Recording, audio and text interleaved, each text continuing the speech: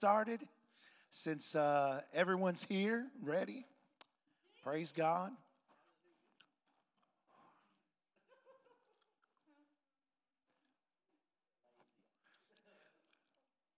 It's a bit sketchy up in here today.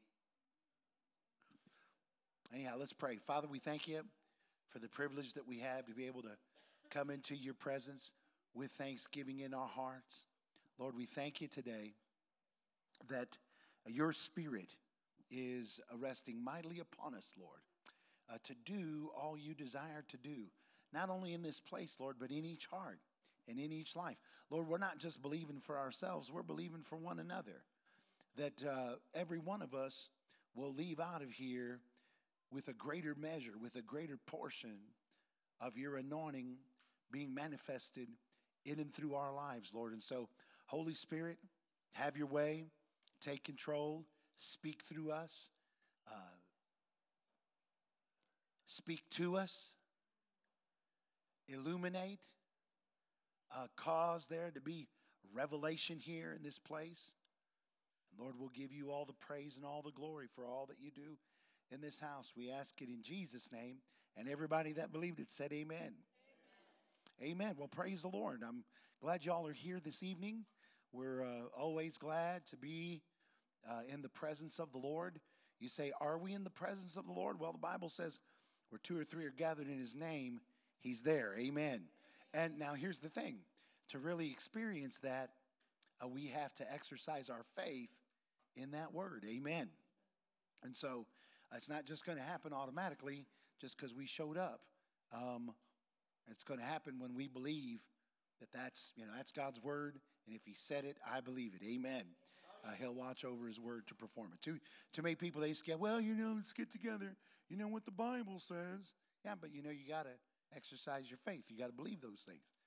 And we see a greater measure of those things manifested then when we put our faith on it. Amen. We know that everything we receive from the Lord, we receive by faith in his word, in his name. Amen. All right. Praise God. Anyhow, last week, someone remind me some of the things we talked about last week. Did anybody take notes? Teddy didn't take any notes. You did. What'd your notes say? It ain't like you heard me 7 times since then. Only 3.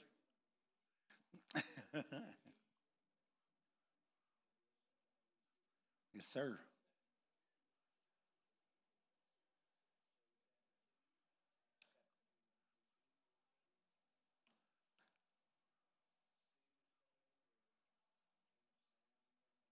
Amen. I must have said we needed a sound from heaven then.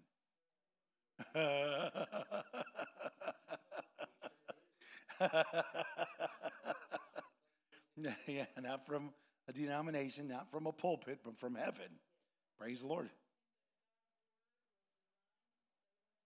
Amen. True. God's word is designed to save our souls. Sister Rachel was telling me her dad was in North Carolina, or one of the Carolinas, North Carolina, preaching. And while he was there ministering, the worship team started to worship. And as they began to worship, the presence of the Lord swept in there. And they began to sing along with the angels. They started to hear the angels singing with them as the glory of God filled the place. So he called Rachel, and Rachel's like, I'm feeling it right now. Glory to God. That was on Sunday, right? Yeah. And so Sunday morning. And so the Lord is doing some extraordinary things. Listen, if you've never been one to believe in the supernatural and to believe in those kinds of manifestations of the Spirit, right now is the time for you to get that faith that you used to have for those things off of the shelf and knock the dust off of it and start working that faith, because I believe that's what God wants to do in these last days. And those days are upon us. I know that many of you didn't make it to Shawnee, which is okay, and we didn't live stream it, so you couldn't really go back and hear it or go back and find out what was said. But I'm going to tell you this: Shawnee was dynamite. The Lord really spoke some things to us, and it's all along the same lines that we've been on here concerning the Holy Spirit, concerning the moving of the Spirit, concerning ordering the natural for the supernatural, things of that nature.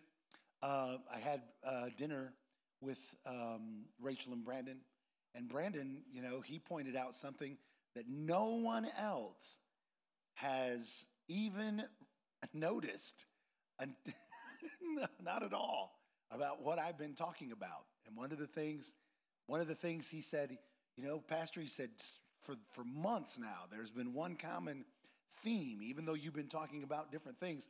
He said the one common theme that you talk about is unity and us coming together in the same place, believing God for the same thing. And so when we talk about the gifts and the ministries of the Spirit, now go back there. Let's go over and look at the book of Acts. And I'm honestly, guys, I mean this with all my heart. I really would love to talk to you about gifts of healing and the working of miracles and all that. But I think these things that we've been talking about,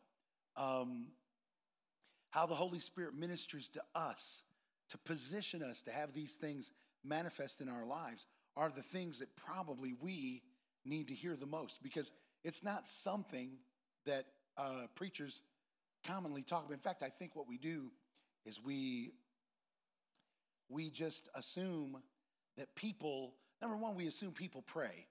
I'm going to tell you something. There are people in our church that the only time they pray is when they join me in prayer on Sunday. Let's pray for this service. That's the extent of some people's prayer life. Maybe some of you that are sitting in here, probably not so much. Maybe one or two of you, maybe three of you, or whatever. And some people, the only time they ever open their Bibles is when I say, "Open your Bibles with me this morning to," and that's the extent of their Bible reading for the entire week. And so it's important for you to when I'm up here talking, that you don't grow weary in some of the things that I'm saying, because I'm really directing what I'm saying toward those folks that are in that place where they're not Bible readers. They've not yet developed a personal, intimate relationship with Jesus. And so let me say that. Let's read in the book of Acts, and then I'll tell you something that Hilda had a question about, and then I'll leave an opportunity for questions, because I'm I'm surprised that many of you haven't had any questions, and I'm wondering if the reason you don't have questions is because I've already gone late and you would prefer to not stay any longer, so you don't ask. So anyway, Acts chapter 2. I shouldn't have eaten before church. When you eat before church, you feel like you got to clear your throat all the time. It says, when the day of Pentecost was fully come, they were all with one accord in one place. And suddenly there came a sound from heaven as of a rushing mighty wind, filled the house where they were sitting. So it says, and when the day of Pentecost was fully come, they were all with one accord in one place. Amen. They were all with one accord in one place. Now, let me ask you a question. What were they in one accord about? Have you ever thought about that? Have you ever stopped to think about what were they in one accord about? Anyone want to take a shot at it? Amen. So Michael hit it on the head. First answer is right. They were there in one accord, waiting on the Holy Spirit. Why were they waiting on the Holy? Why were there 120 people on this day? Now, it started out over 600 people. And Jesus appeared to them, told them to go to Jerusalem and wait. They started out at 600. Over a period of about 50 or 60 days, they grew to 120. And I say they grew to 120 because, I know sometimes we think growth has to do with numerical growth. But sometimes growth has to do with shrinking numerically. Gideon and his army, they grew to what? You remember? To 300, from 3,000 or something to 300. On the day of Pentecost, they went from 600 to 120. And you say, well, how do you grow down? Well, those that were in one accord. So they were in one accord. Well, what were they in one accord about? About waiting on the Spirit. Why were they waiting on the Spirit? Because Jesus, so the Word of God, the Word and the promise of God provoked 600 people that grew to 120 people to Jerusalem to wait on the promise of the Spirit. Now, have you ever thought about that? Because number one, the Spirit had not fallen on anyone yet. So what they were waiting for was something that they didn't have a picture of in their mind. Jesus didn't bother to expound upon what it would look like. Glory to God. You know, it's still the same today. God tells us, God gives us a promise, and he tells us something is coming, and we don't know what it looks like. And some people, they wonder, well, how will we know when it gets here? Well, how did they know on the day of Pentecost? It was apparent, amen.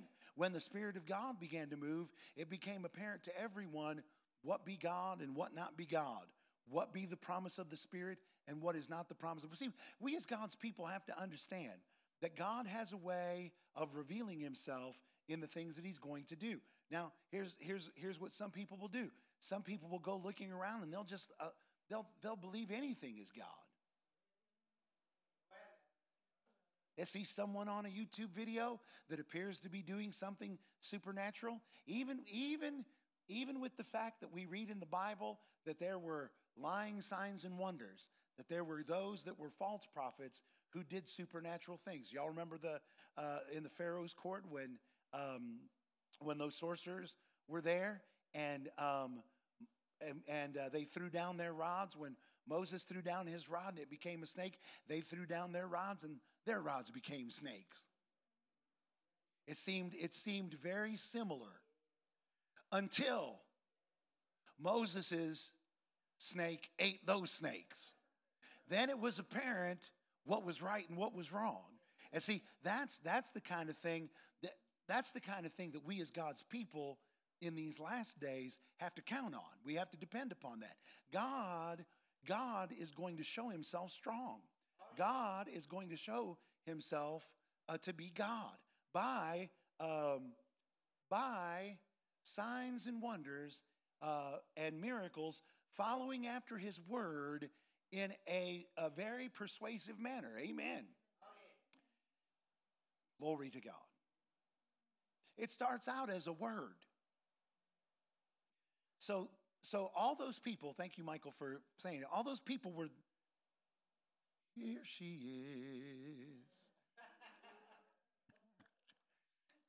is. Miss America. When I was a teenager, I'd been like, so you finally decided to come to church, didn't you, Andy? I was rough.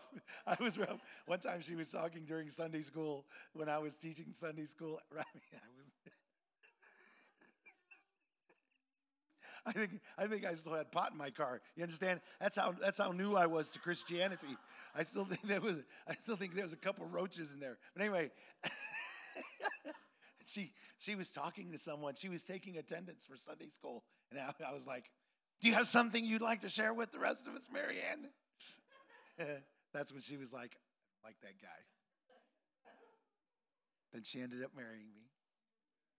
Anyhow, so notice the scripture lays out a pattern for how God does things when the day of Pentecost was fully come. And some people will say, yeah, but the day of Pentecost had to fully come. I mean, we could talk about that, but I think that is the minor thing. But this part is definitely a part we need to pay attention to. They were all with one accord in one place. Say that with me again. Say they were all with one accord in one place. And they were all in one accord because they were there believing for the promise of the Spirit. And those that were believing for the promise of the Spirit weren't believing for something that they understood. It wasn't something that they had a picture of. It wasn't something that they had seen before. It wasn't something that they could, that when it happened, they could put a measuring stick up to it and say, well, does it measure up to what, to what we know this to be? It was a new thing. It was something altogether different that the Lord was doing. Now, again, think about this. These people were Old Testament people. They had a word from God. It was a word about animal sacrifice. And Jesus told them this. Jesus said, I'm just trying to paint a picture of how difficult this was for these people. Because we have this idea that it was so easy in New Testament times for these people to embrace all that was going on. Well, I would have embraced that too. No, you wouldn't have. My God, the Spirit of the Lord begins to move in our church, and some of you right away like, and it don't have to do with it don't look like God. It has to do with who He's doing it in and what you think about them. Girl, I know you. I know that. But come on. Mm-hmm. And then you leave church. You like, did you see all that? Did you see her trying? You know what I'm saying? And so there. So we have to understand that the early church, they had difficulties. They had difficulties as well because number one, they didn't have an example of what the outpouring of the Spirit or what the baptism in the Holy Spirit even looked like, what it would look like. And the second reason why it was difficult was because these are people that had committed themselves to Old Testament principles and Old Testament thinking. These were people that believed in the ways of religion, some of them, and tradition. And Jesus, when he came, when Jesus came preaching, he came preaching repentance. Isn't that right? When Jesus first came and preached, he was telling people, repent. Because we're Gentiles and because we have a Gentile way of thinking, a Gentile is just someone who's not a Jew, Gabe. That's what a Gentile is. Because some people, they didn't know, they heard Rachel's daddy talking about Gentiles. Somebody was like, what's a Gentile? A Gentile is someone who's not a Jewish person. They're not a Jew. And so Gentiles, God's people were, in the Old Testament, God's people were the Jews, and they had no dealings with anyone else. In fact, God, when he sent Jesus for the Jews. And it was God's desire to save the Jewish people. And when the Jews rejected him, God turned to the Gentiles, which was a part of the fulfillment of the Word of God. Thank God they rejected him because that left a door open for us to be grafted in and to become sons and daughters of God. Amen. But these people that Jesus told to wait in Jerusalem for the outpouring of the Spirit, these people are Old Testament people, Jews that don't believe that Gentiles are to receive the Spirit. They are Jews that believed that Jesus wasn't trying to establish a heavenly kingdom, but he was trying to establish an earthly kingdom. They believed that when Jesus was talking about the kingdom of God coming, he was talking about establishing a kingdom to overthrow the Holy Roman Empire. And that Jesus would raise up an army of people here on the earth, and they would take over and overthrow Caesar and all of them, and the Jews would rule the roost. So when Jesus came and he started preaching repentance, if he was sent to the Jews and he was preaching repentance to the Jews, now I'm getting in here. I hope this isn't stuff that just makes you want to go to sleep. But anyway, he's preaching repentance, and he came preaching to the Jews. So when Jesus is preaching repentance, because we have a Gentile way of thinking, we think Jesus was saying to everybody, repent from your adultery, your fornication, your lying, your cheating, your stealing. Repent from all this wickedness that you're doing. And he was in a way preaching that kind of repentance. But what Jesus was preaching repentance from primarily was he was telling the Jewish people, you're going to have to repent and turn away from the old covenant. In other words, what he was telling them is this: I know you've done this way for thousands of years. But now you have to turn from that to a new way.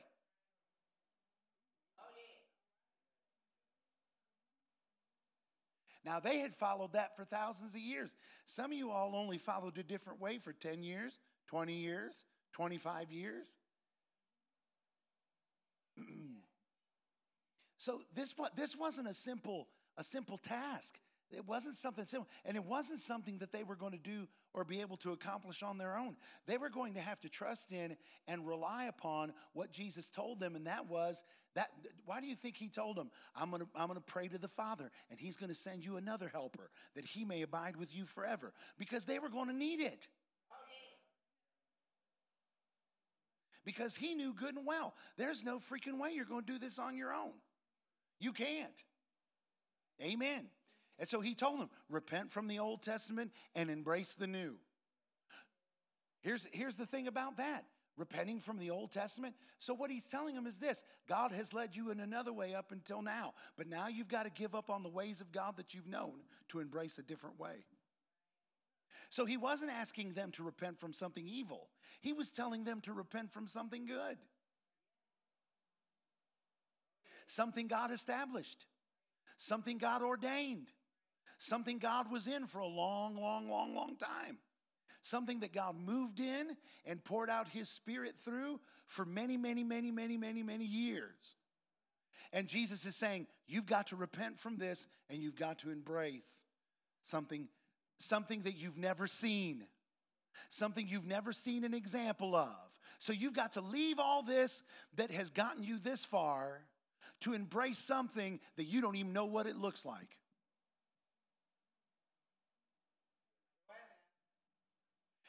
Amen. And you think you got it rough?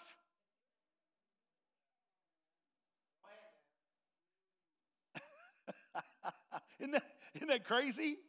Isn't that crazy? And you know what? How hard would it be? Some of us, we came up in a church. Glory to God. Hallelujah. Amen. We came up in churches that were plugged up with religion and plugged up with tradition, and that's the very thing that's keeping some of us from breaking out and getting over there. You know, there are people that have come to our church. They love our church, but you know what they have a hard time with? When the Holy Ghost breaks out.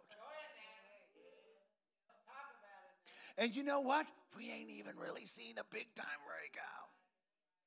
We hadn't yet heard the angels sing in our meeting. Imagine that. Imagine when the angels sing. But see, some people, they're so caught in the rut of religious tradition and in the ways of men that if Cherie breaks out in a shout and goes to shouting, you know, I know some people still yet they trip out over Cherie. I've been in services where everybody did a Cherie. Where everybody screamed and shouted and stomped around and danced. And I've been in churches where there's 50 Teds. I went to this Pentecostal church over in Midwest City. In fact, I took Ted with me. It was a classical holiness Pentecostal church. And we went in there, and when we walked in, all the men had long sleeve white shirts on with black slacks, and all the women had long sleeve dresses past their ankles and up onto their chins. And long hair.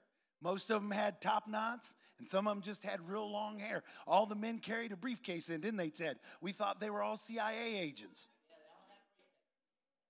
But they walked in, and we sat down in the back, and all of the men sat on one side, and all the women sat on the other side. The lights were turned off, and they got in there, and people just knelt down and started praying.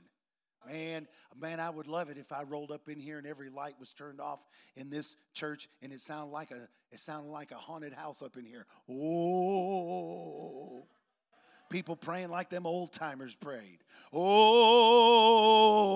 God, some of you ain't never heard nobody pray that way. We went in there, and that's how they were praying. Oh.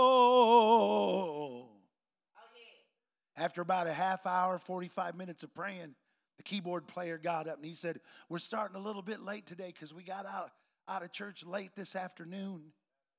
They're supposed to start at 6. They started at 6:45.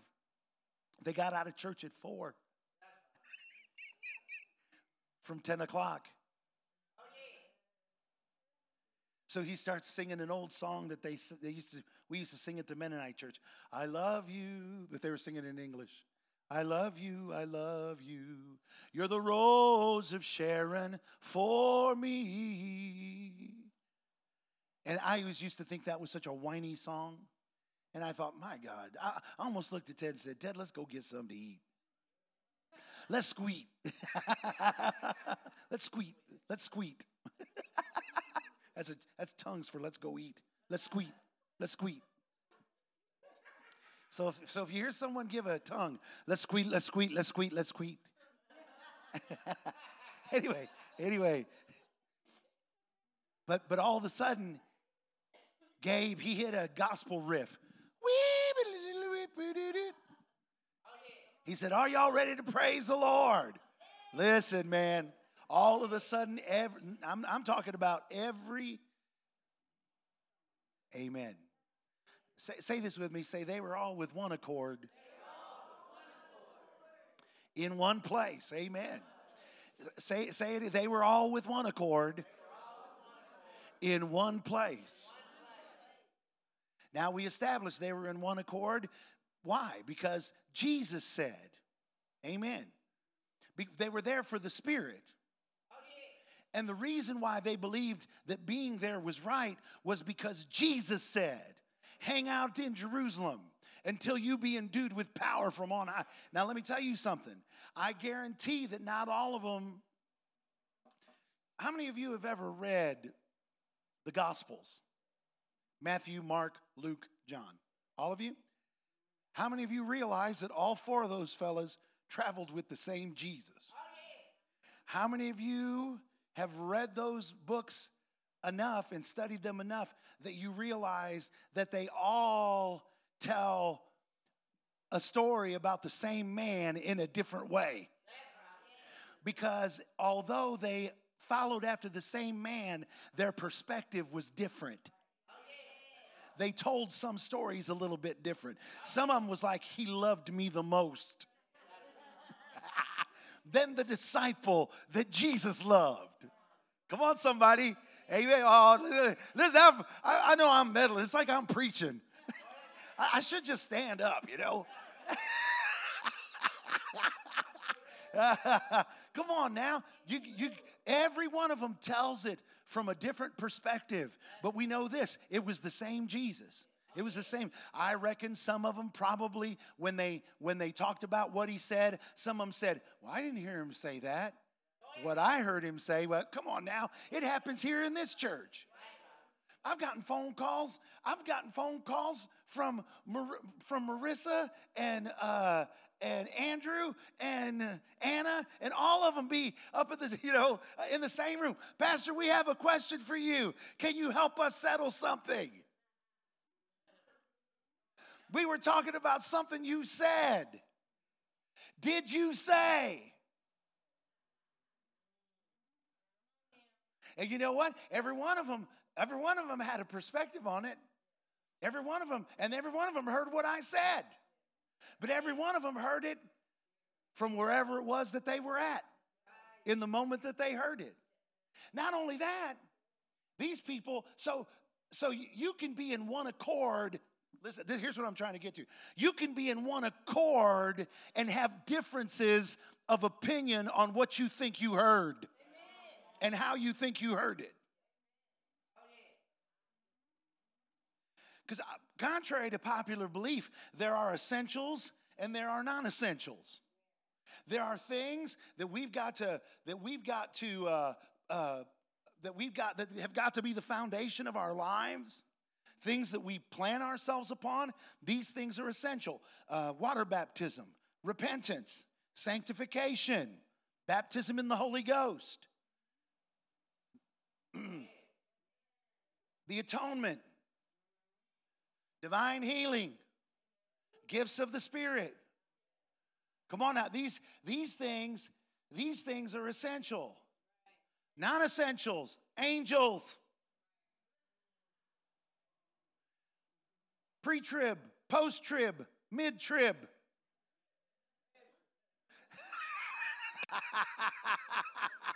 Well, what'd you say, Don?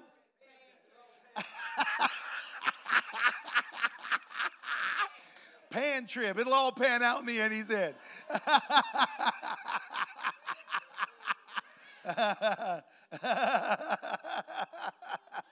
How to do deliverance?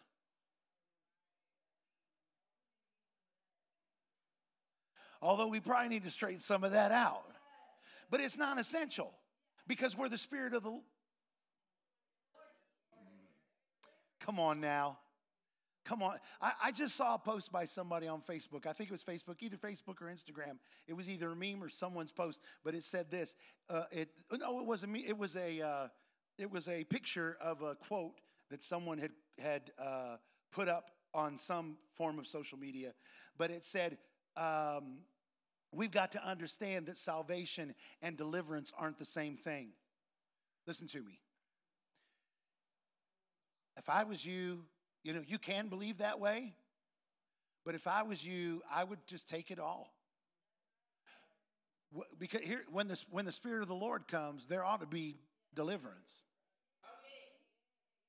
Amen. Now, you know what? If you say this, well, I can be saved, but I can keep some stuff.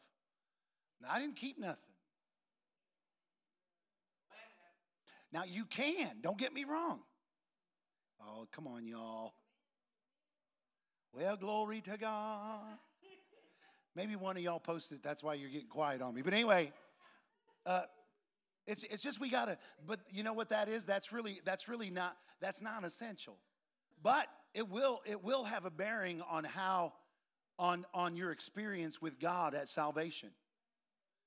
In other words, if you hang out with people that believe that after you get saved, you're going to need deliverance, then guess what? You're probably not going to get the complete work when you get born again.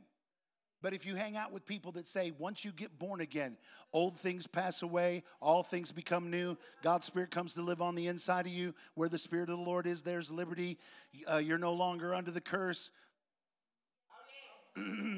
Amen.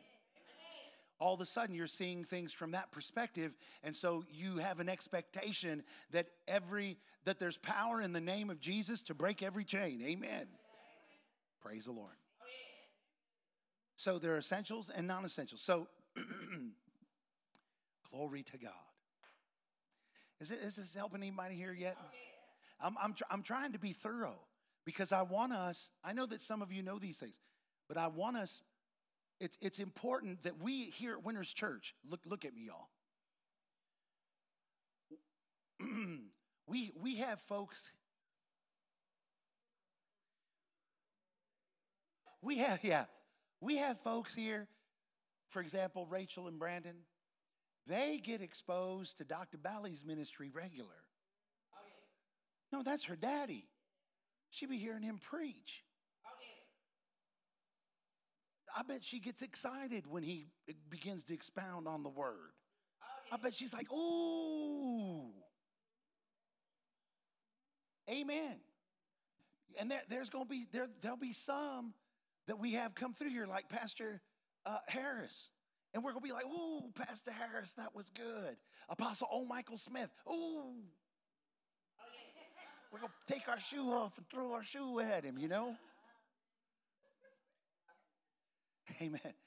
But some of us aren't experiencing the fullness of the glory of God that He wants to release in this house because we're on the same page and we understand what it is that we believe around here. We understand what it is that God... You say, well, what is that based on? Well, a lot of it is based on what He did in me. There's a reason why God brought you to... Amen. Do you have something you want to share? No.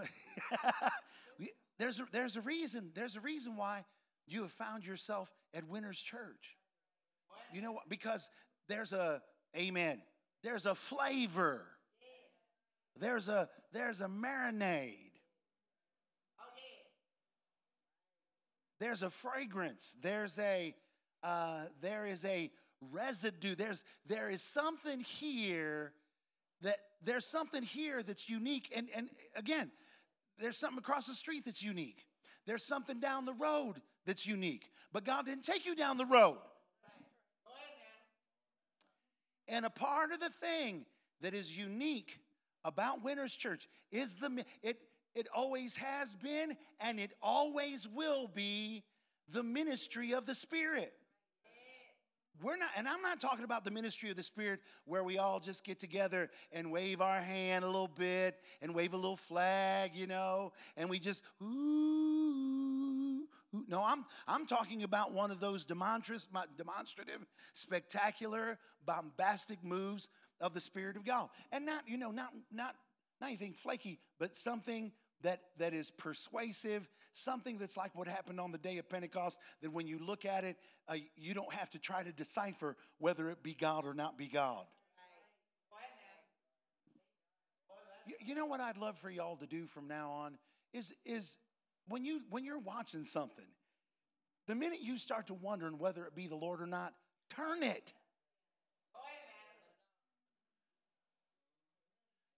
Don't sit there and be like, well, let me see this for what. You know what? Your head is no good at discerning what be God and what not be God. Come on, y'all. You know where I would have ended up if I'd have followed my head? In the Catholic Church. Thank God my grandmother's cane kept me out of the Catholic Church. Amen. She wouldn't even let me go. She's like, you need to go to church. I was like, I'm going to church. I'm going to go to the Catholic Church. She said, you ain't going to no Catholic church. I told her, I said, you said you wanted me to go to church. She said, that ain't no church. I said, how? And I'm lost. I'm a demon-possessed, drug-addicted alcoholic.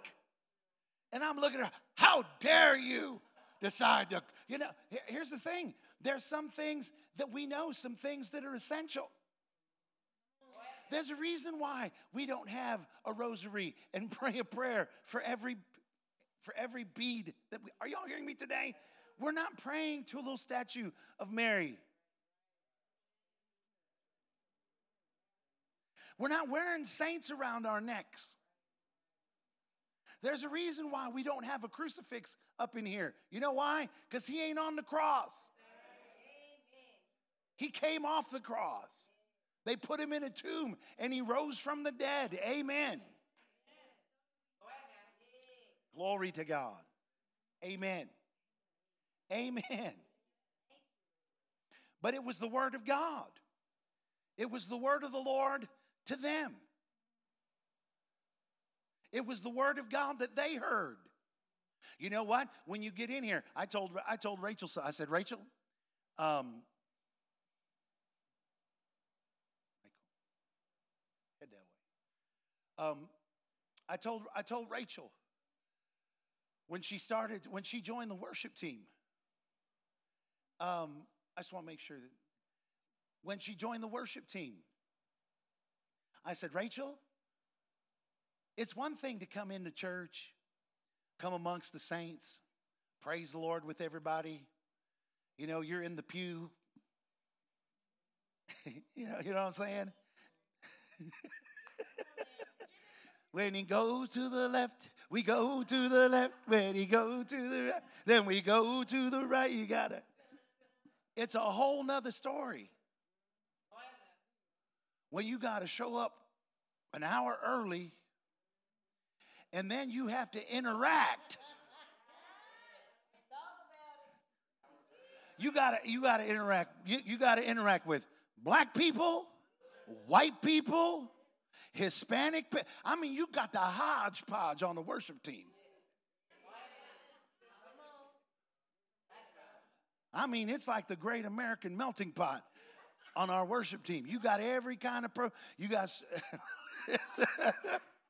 When Miss Rhonda and Carolyn was on that team, oh my God. Jasmine was on that team for a while, and you had Andrew on that. What a mix. So when Rachel said, I just feel like I need to be on the worship team, she said, what is it? I hope you don't mind me telling you. What is the requirement? I said, come on Tuesday. I said, and talk to Eric. I said, can you sing? She said, well, yeah, I've been in worship my whole life. That's all I've done.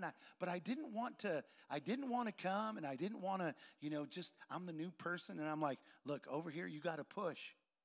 Because if you don't squeeze up in here, listen, we got people that'll be like, no. Just because they want to sing, no, one more singer, that means I'm probably not going to get to sing. So don't you feel called to something else, Rachel? You know what I'm saying? Don't you feel called to something else? I said, but here's what I want to tell you. And I could see the look on her face when I said it. And I've said it about at certain times here with everybody. But I said, give it some time, because some of you going to, is it good? Some of you going to get to know, some of you going to get to know the people around you. And when you get to know the people around you, guess what? You're going to find out they're different.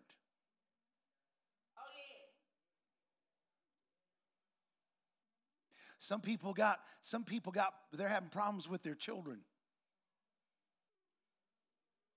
Big problems. Some people having marital problems.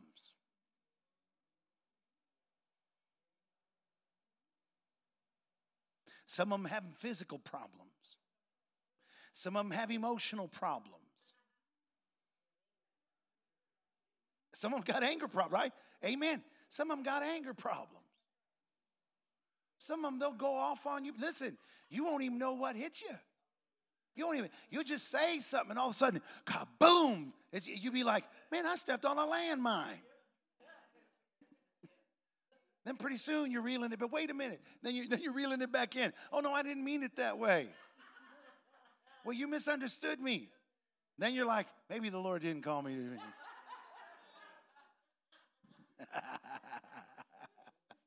Come on, somebody. Because you know what? We didn't all come up the same. Are y'all listening to me?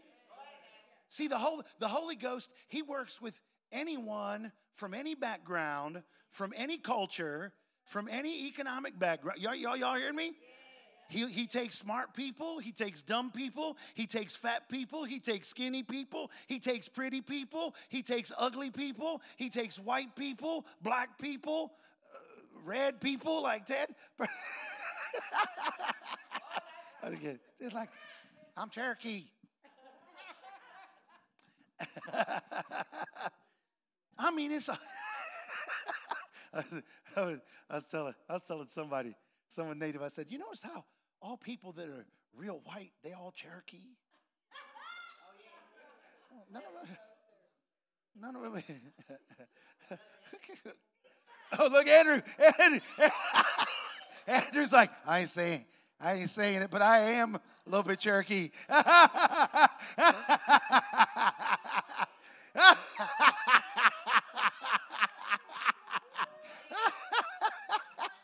Okay, hey, come on, jump in. No, she.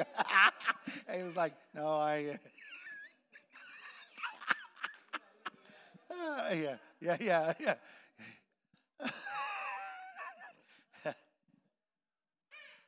But think about all the influences that have been in your life, culturally, economic. You think different when you grew up with nothing. When you grow up in poverty, you think different. When you grow up black or Hispanic. Come on now. Listen, some and we talked about this during the time when all that racial, tension was going on, and people were talking about racial inequality, and I mean, all these things are right. But when you're a black mother, a black father, and you got to tell your kids, hey, listen, Monte, when he goes to driving, look, man, just pull over fast. Put your hands on the dash. Don't give nobody no lip. You know what? Not everybody has those not everybody has those kinds of conversations. Not every culture has to have those kind of conversations with their kids. Telling them don't wear black hoodies. Don't be looking like a thug.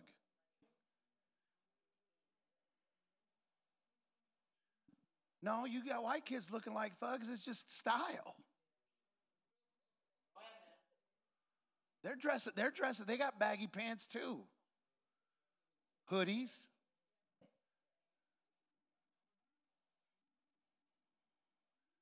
But it's different. It's different. I know Native Americans is different. When I was over in Lawton, we was driving. I was in the van with the pastor, his wife. She's full Kiowa.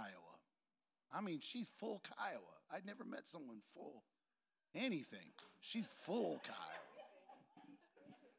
She wasn't just a little Kiowa. She's full-blown, full-blooded Kiowa Indian. And woo, we had the police behind us. And I'm sitting there. I'm like, oh, I said, Pastor Ray, you getting pulled over? I said, was you speeding?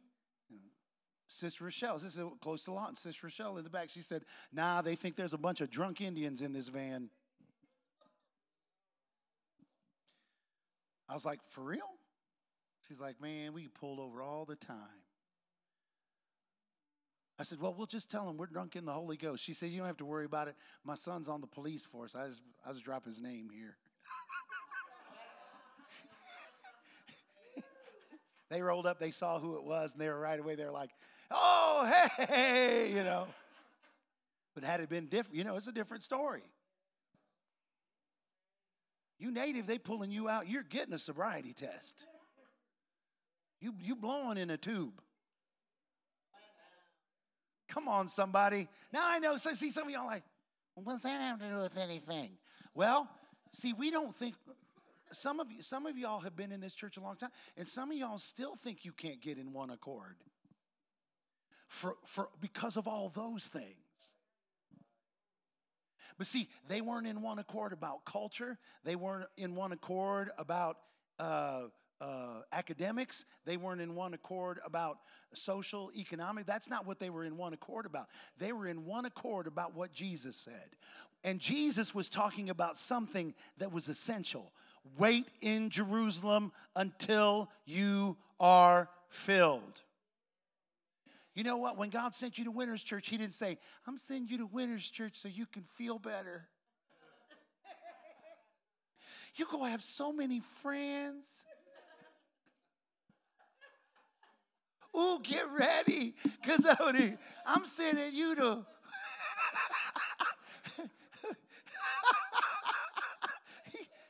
Some of y'all was picturing chutes and ladders and lollipops and rainbows and all this stuff. And you had no idea that why He sent you here is because you needed what God was going to be pouring out right now. We've been here 10 years, and you know why we're here? We're here for the same reason 10 years later as we were the first year. We didn't come here to make friends and influence people, although when we got here and we didn't know nobody and we didn't know the junk that was in their life, we were more than happy to be their friends. It wasn't until that we saw they had problems too.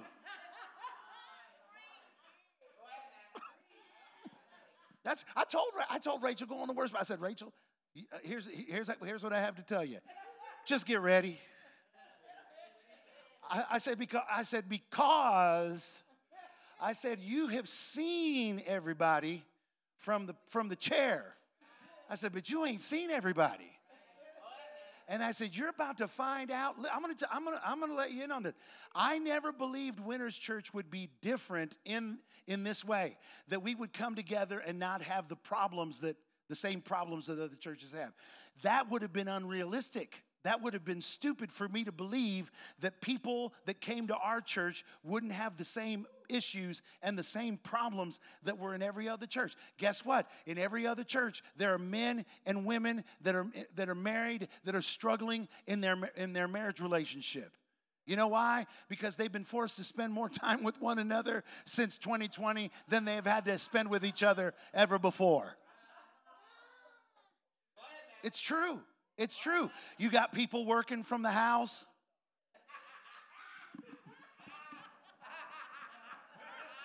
I'm gonna tell you right now. There was some things that we had to When Annie's like, I'm going to work from home, I was like, hey, that's awesome. That's awesome.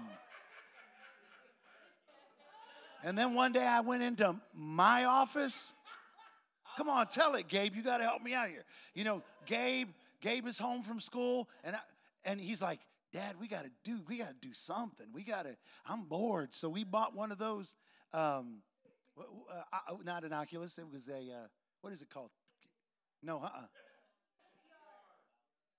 the Valve Index. Yeah, virtual reality headset. I mean, we didn't. Y'all know something about your pastor. I don't go cheap. I go, if I'm going to do something, I'm all in. I'm all in. I'm getting the best. That's why I don't golf. If I golf, listen, I'll be having silk pants. You understand what I'm saying? I'll be looking like I stepped off of one of them. You know what I mean? Yeah, forget it. One club be, $2,000.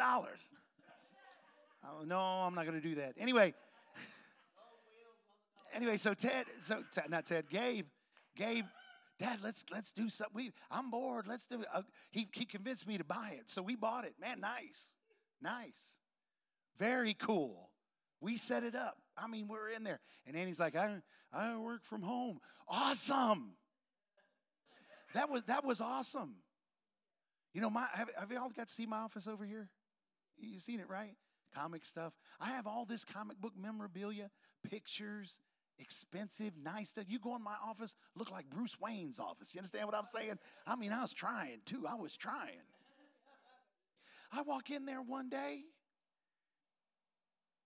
and there is piles of girl stuff up in my office. Sticky notes. I'm like, I have sticky notes in my office. I just never use them.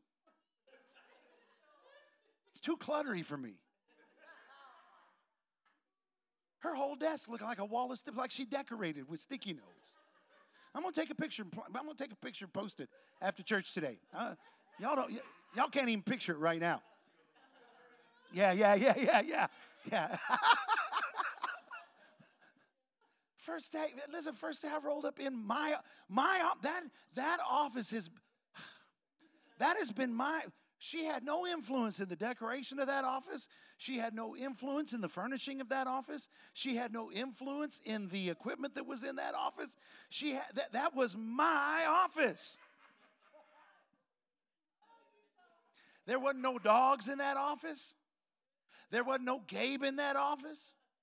Ever since he's been in there, I find popcorn kernels.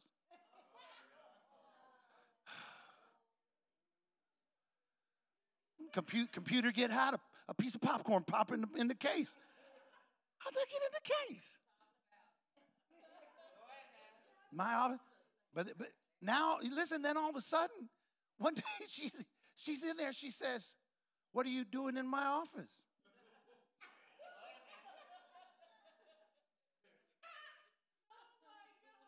Wait a minute.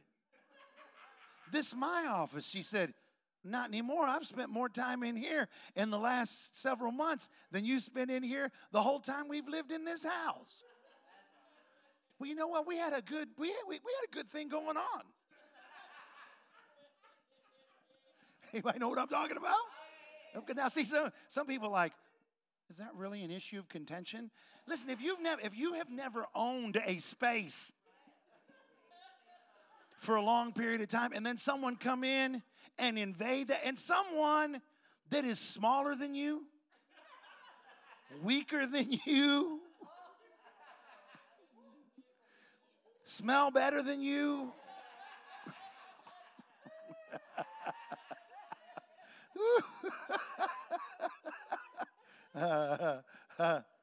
so yeah, you know what? There are people in church that are struggling to work out how their relationship. Listen, here's the deal. Don't freak out. Don't freak out and think your marriage is going to hell. You're going to make it. Amen. Turn to someone, tell them you're going to make it. You're going to make it. You're going to adjust. You're going to adjust. Give us some time. I adjusted. I adjusted. I had to move out and bring it all over to the church. I adjusted. I gave her she space.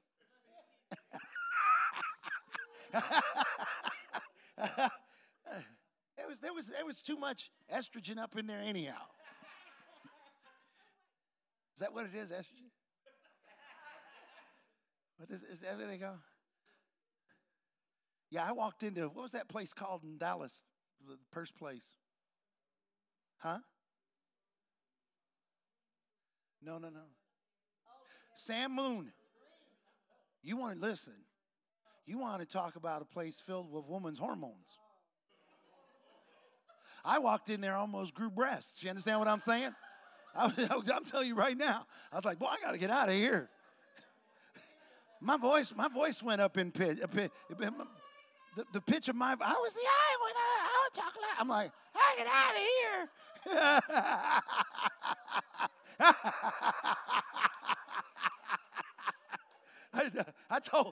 I told Annie, I said, this is messing with my hormones. I got to get out of here.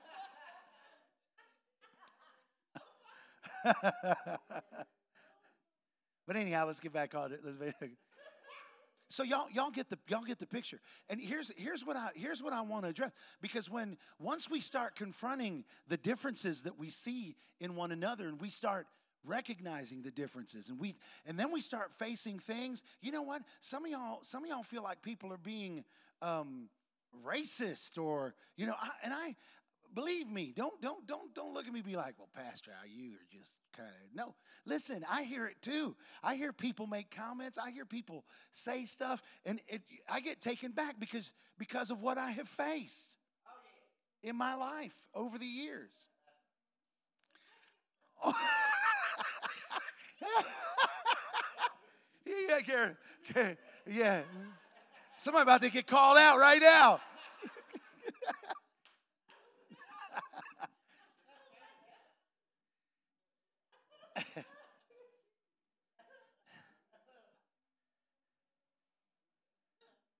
Man, we got all kind of people. Let me say this to y'all, and I hope everybody in our church will listen to this. What happens in most churches is that people begin to erect walls and begin to build up defenses against their brothers and against their sisters, people that God called them into battle with. And I'm going to tell you something. Once you go to erecting walls against those that God has called you into battle with, you're never going to trust that them people have your back when you're in the midst of the fight. When the bullets start flying, guess what? You're going to be just like you were before you came to church, on your own. And you're going to think you're better off on your own. And guess what? You're not. That's what brought you to church to begin with. You was killed. Like they say on, what is it, Forged in Fire. You was killed.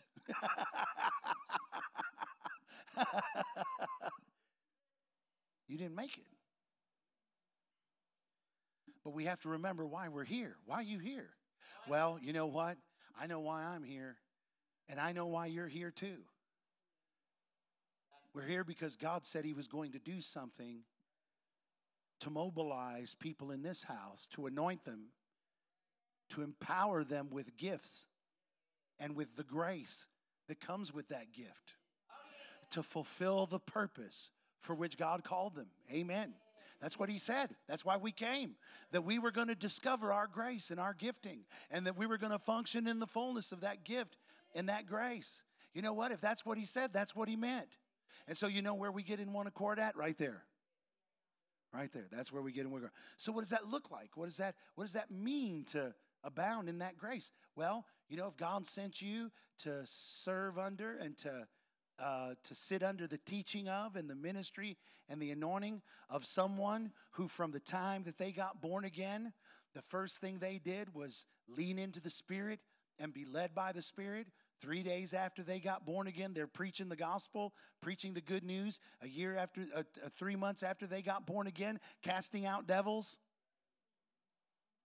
4 months after they got born again, ministering healing to sick people in hospitals and at school and everywhere else. A year after they get born again, going full-time in the ministry. Full-time in the ministry a year after they got born again. Healing ministry, laying hands on the sick, blind eyes opening, deaf ears unstopping, people getting off of crutches and off of wheelchairs, deformities being healed in people's bodies, fillings going in people's teeth supernaturally by the power of the Spirit. God ministering through your pastor, not only to Pentecostal people, but to Mennonites, Nazarenes, Lutherans, Baptists, Methodists, Presbyterians, Pentecostals, Assembly of God, Charismatics. Every stream you can imagine. Every stream you can imagine. And when your pastor went and ministered to those people, guess how they responded? They all responded the same way. Guess how I preached? I preached to every one of them the exact same way I preached to y'all. They didn't reject me because I sounded Pentecostal. They didn't. Amen. Amen. One of the first preachings I did was at First Southern Baptist Church in Del City. At that time, I think they were a church of 7,000. I preached to their Sunday school. I preached to the kids in their Sunday school, and the Sunday school kids that I preached to were ages 12 to 21, and there were 350 of them.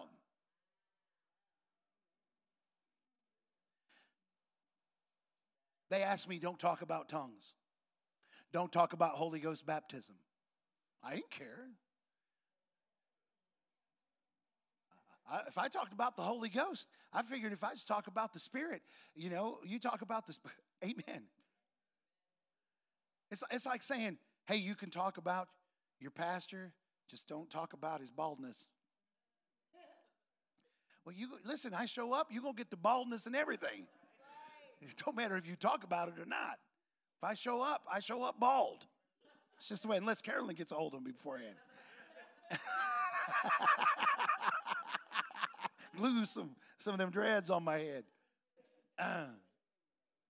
So I get over there, and here I am going to preach, and they got OU football players, all these people that are somebody, and then they got me, and they got them being the first. Y'all remember how? And did any of y'all come out the Baptist church? Big time. When you in the Baptist church, that's how they do stuff. They bring in, Earl Campbell, or somebody that did something. Earl Campbell in Ohio, because he was in Ohio State, and then he was, I think, with Houston. Was he playing for Houston there for a while? Anyway, Lewis, like I was a little boy, I don't even know no Earl Campbell. But anyway, huh? Does he make hot dogs now? He makes hot links. Anyway, so when you're in the Baptist church, they be getting people up in there to attract attention, to get people to come. And then they have me. And I got up and preached, and you know what happened? The Spirit of God fell. Spirit of God fell. In fact, the lady that invited me, I've told you all the story. Her daughter ended up getting filled with the Holy Ghost that afternoon in her bedroom. Then went out in the living room, dragged her parents into prayer, and they got filled with the Holy Ghost.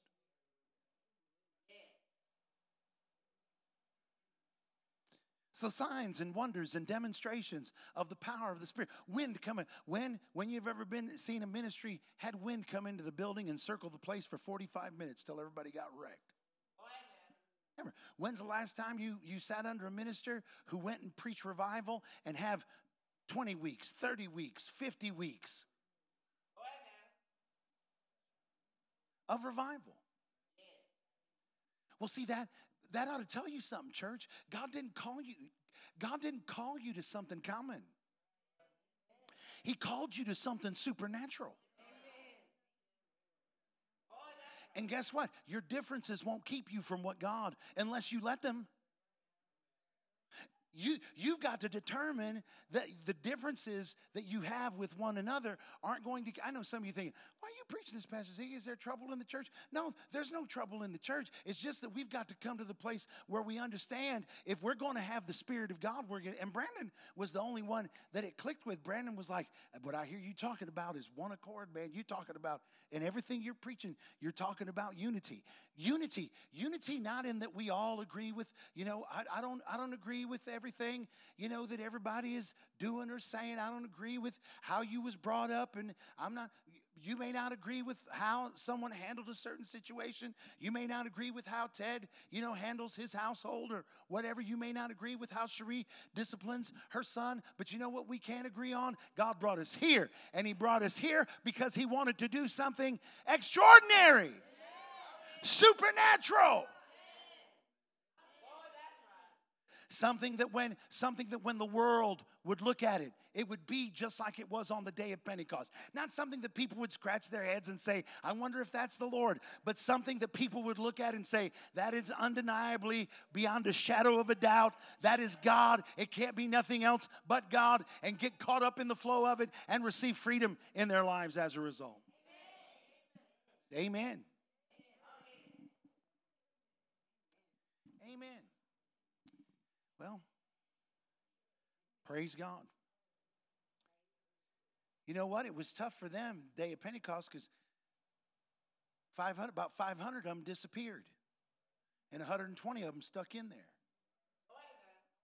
So they must have had the same issue that we have in the modern day church.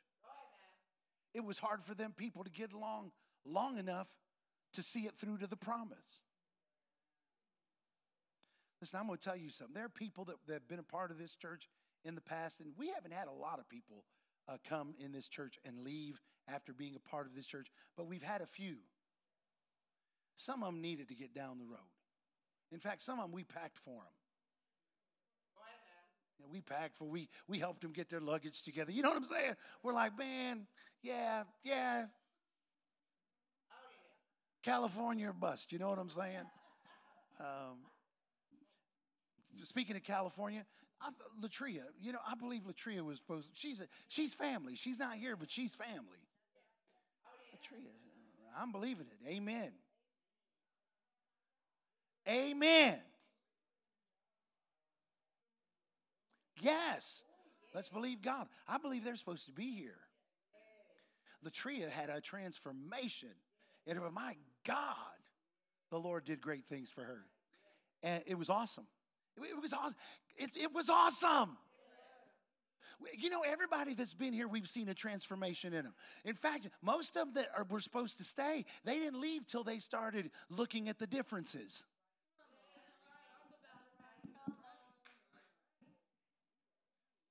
And someone was like, well, this is crazy. But there's a time that some people in this church, they was tempted because they're like, well, you notice how Brother Ziggy, he prefers the Mexicans over everybody else.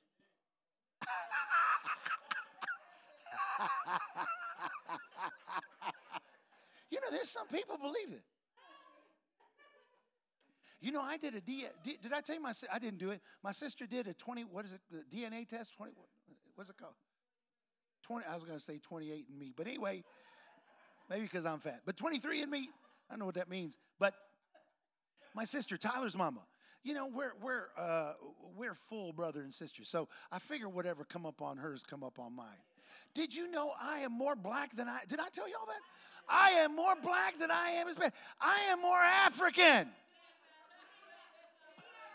I was like 0.043 Puerto Rican. It was crazy, man. I'm like,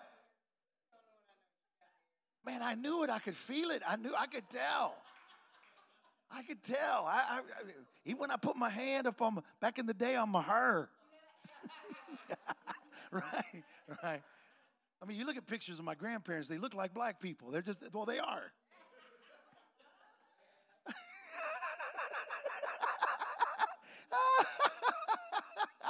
Anyhow. But see, there's some of us will, come on, You hearing me? Tyler, can I testify about you a little bit? You know, Tyler went through some things in this church. Wait. Wait a minute. Wait a minute. Praise the Lord. Just amen. I thought you was going to talk about my salvation. But when you go through difficulties, when you go through struggles, the enemy goes to working. You know what the enemy wants to do? The enemy wants you to forget about the promise. And focus on what you consider to be problems. Here's the thing. If we'll focus on the promise, the problems will go away. How many of you know when that fire fell from heaven, wasn't nobody thinking, who ate that last donut this morning? If she tries to bring a bag of chips to the next potluck, I'm never doing another potluck again. That wasn't what they was thinking about when the fire fell. That's not what they was thinking about when the fire fell. Glory to God. You know, when the fire of God fell, when the promise of God was fulfilled and people began to enter into the glory, none of the things probably that they may have felt, or the inadequacies, or their self-worth issues. I'm going to tell you something. I reckon that even marital problems disappeared instantly. You say, but can that happen? Do they really go away? Yeah. Yeah, you can get in a place. Now, see, some people will tell you, well, that's not possible. No, listen, I'm telling you, with man it's impossible, but not with God. For with God all things are possible. Amen. Amen. He'll take it, he'll turn it flat around, and things will never be the same again. See, that's why we ought to hunger and thirst for the fulfillment of God's promise in this. That's why our prayer. See, some of you concentrating on the wrong stuff. Some of you praying for the wrong things. Some of you are misappropriating your time and your efforts by putting things in the wrong priority. You're putting a priority on fixing things that you think have to be fixed before God can do something for you. And what you need is for God to come through this place like with a sound from heaven as of a rushing. I'm going to tell you right now, if we have one meeting where the angels roll up here and sing with us, I'm going to tell you, your life is going to change. I guarantee you are not going to go out of here bickering.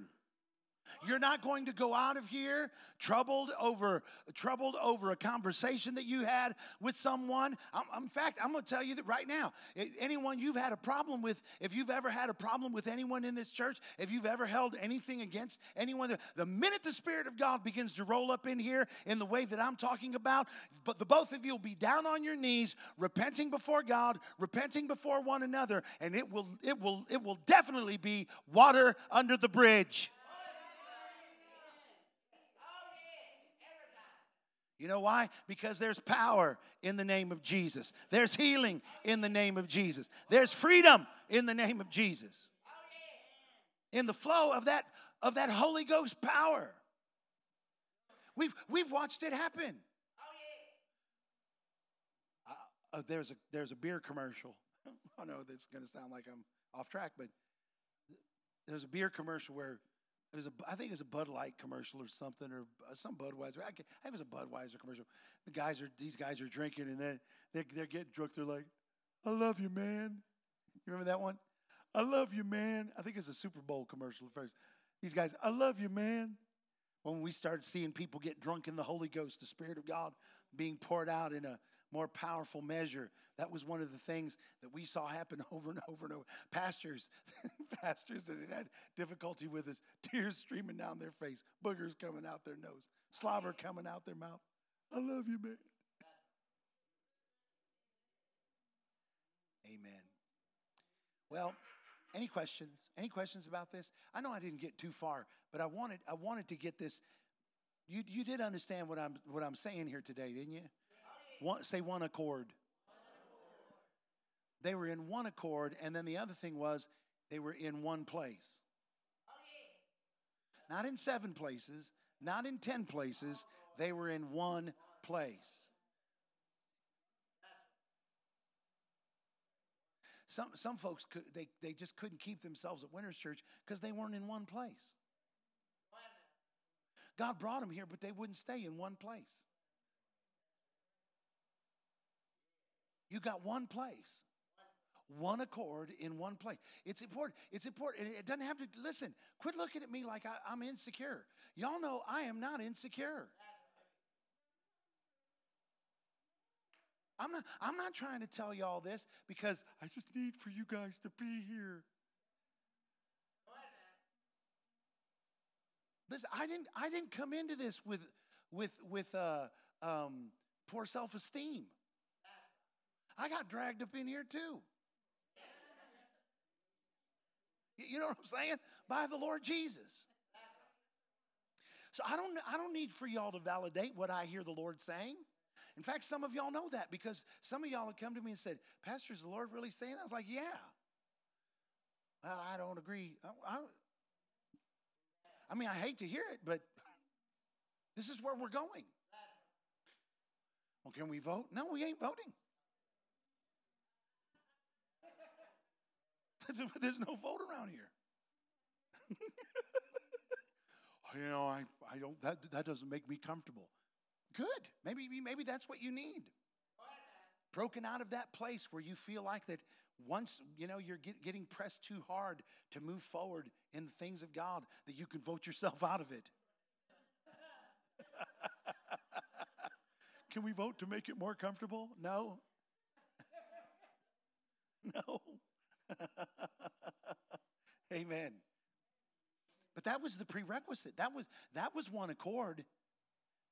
One accord was being in the same place because, number one, they wanted to see the fulfillment of the promise. Number two, they had a promise. Jesus had spoken a word. And all of us have that same word in common in us. And that is that God wants to fulfill the purpose for which He created us. He wants to fulfill that in and through us in this hour. God wants you functioning in your grace and in your gift in full measure. And you're not going to get there unless you get a full measure of the outpouring of God's Spirit in your life and you receive the fullness of the Holy Ghost just like they did on the day of Pentecost. Amen.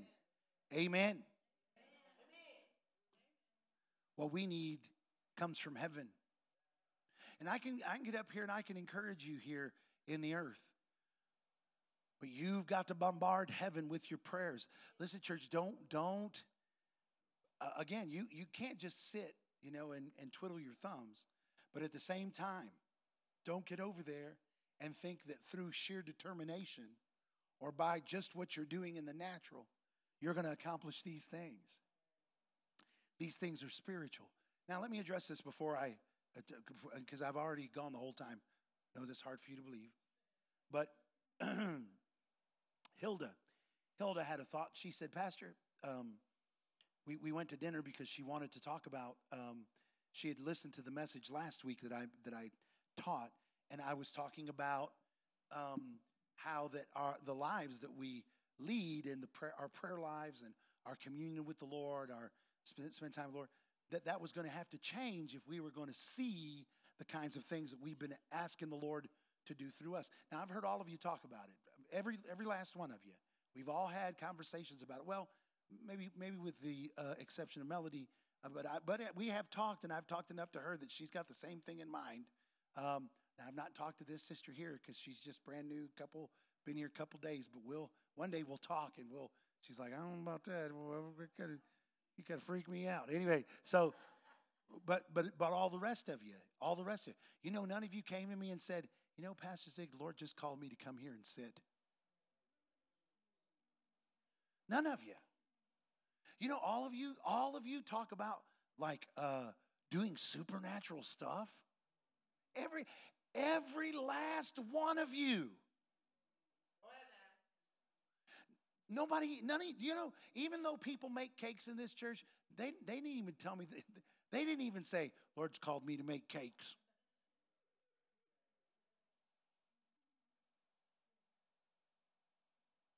None of them.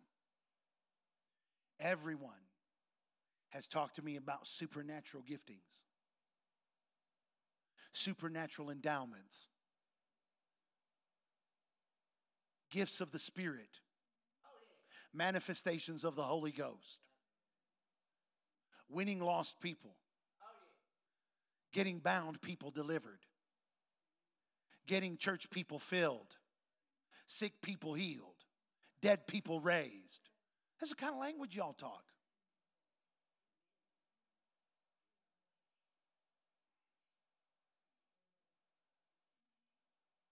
Nobody said, Lord called me here to watch. Nobody. So Hilda said, Pastor, you said that we couldn't do it in the current condition that we're in. It wouldn't happen. There was something more that we would have to do. She said, what more? She said, tell me what more I have to do. Because she said, I want to know. I just need to know. I was like, well, Hilda? She said, well, here's the thing for me. She said, if I do more, I'm going to have to start eliminating some things that are on my schedule. So then she goes over her schedule with me. From 5:30 in the morning till this time, I pray. From this time to this time, I study my word. This is where I take Amelia to daycare. This is when I start work. This is when I have a break. During this break, I eat something and I work on church stuff. I mean, she got a schedule. And so I told her, I said, Hilda, here's the thing I'm going to tell you, and I didn't get to this. This is what really I wanted to get to tonight. Remind me next week. Remind Pastor Andy next week. She'll answer your questions. Amen. Ask her to talk about what she was talking about whenever she interrupted Sunday school. Anyway.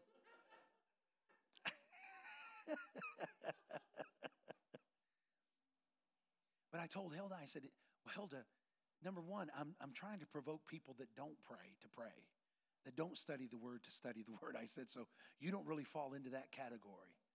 I said, but for those of you that are, because some of you like, what I pray, I do pray, and I do study the word. Here's what I'm telling you. You have to learn how to tune your ear to lean in the direction that God is telling you to lean in this season. And the direction he might be telling you to lean may not be the direction you've been leaning. You know what he might say? Don't take that event. Because there's revival during that event, and I need you in that revival.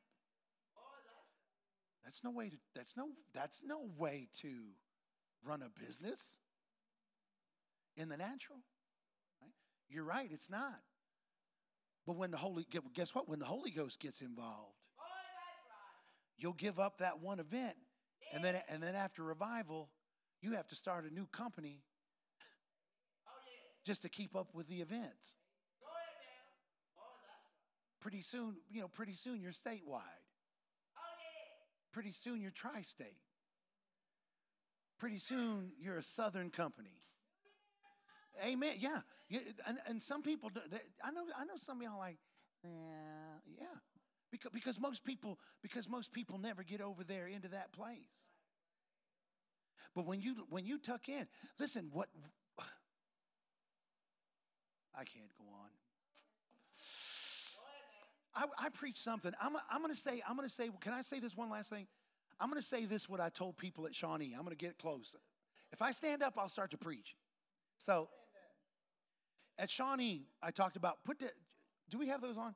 Put a scripture up, be instant in season, out of season. You just look at it. Be instant in season, out of season. Put that scripture up there. Ooh, this is Paya Frebe Jengelege. I'm about to open something up and I'm not going to be able to quit. Shede cara fruda. Nasi le care frunge. Ha ha. Now, you know when I talk about the things we've seen in ministry, that's not because I feel, it's not a brag. Because you know what? None of that stuff was me. Here's the thing. When God works through you, you don't get, anyone who gets a big head when they're doing the work of God, it's because they think they're doing it. But when God uses, when you lay your hands on someone and their deaf ears pop open, it don't make you feel arrogant. It makes you feel like an ant. Because you're like, this has gotten way out of control.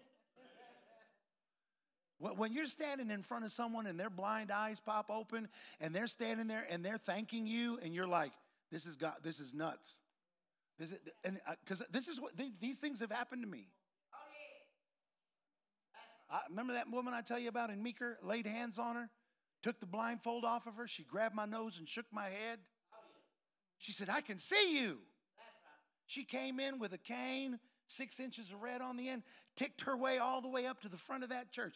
All because on Sunday morning I got excited and got under the anointing. I was like, bring the hard cases, bring the sick, bring the blind, bring the dead. I'm surprised someone didn't roll in there with an urn. I'm serious. Can you do something with them?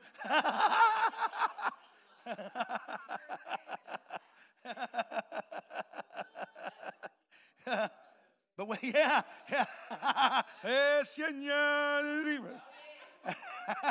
Anyway, when that woman looked at me and she said, and tears filled her eyes, and she says, I see you. After everybody was shouting and praising God, the next thing she did was she said, thank you. You know how that made me? That didn't make me feel big. I just looked and I thought, my God, lady, if you only knew that right now I feel like things are out of control because I didn't do this.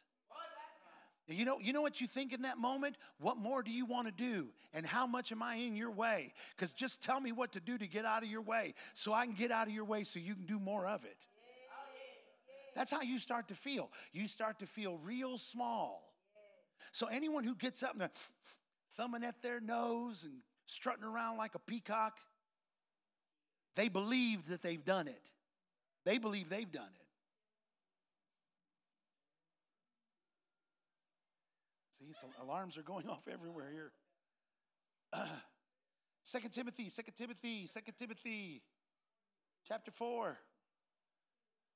Verse 2, preach the word. Be instant in season, out of season. What it says, reprove, rebuke, exhort with all long suffering and doctrine.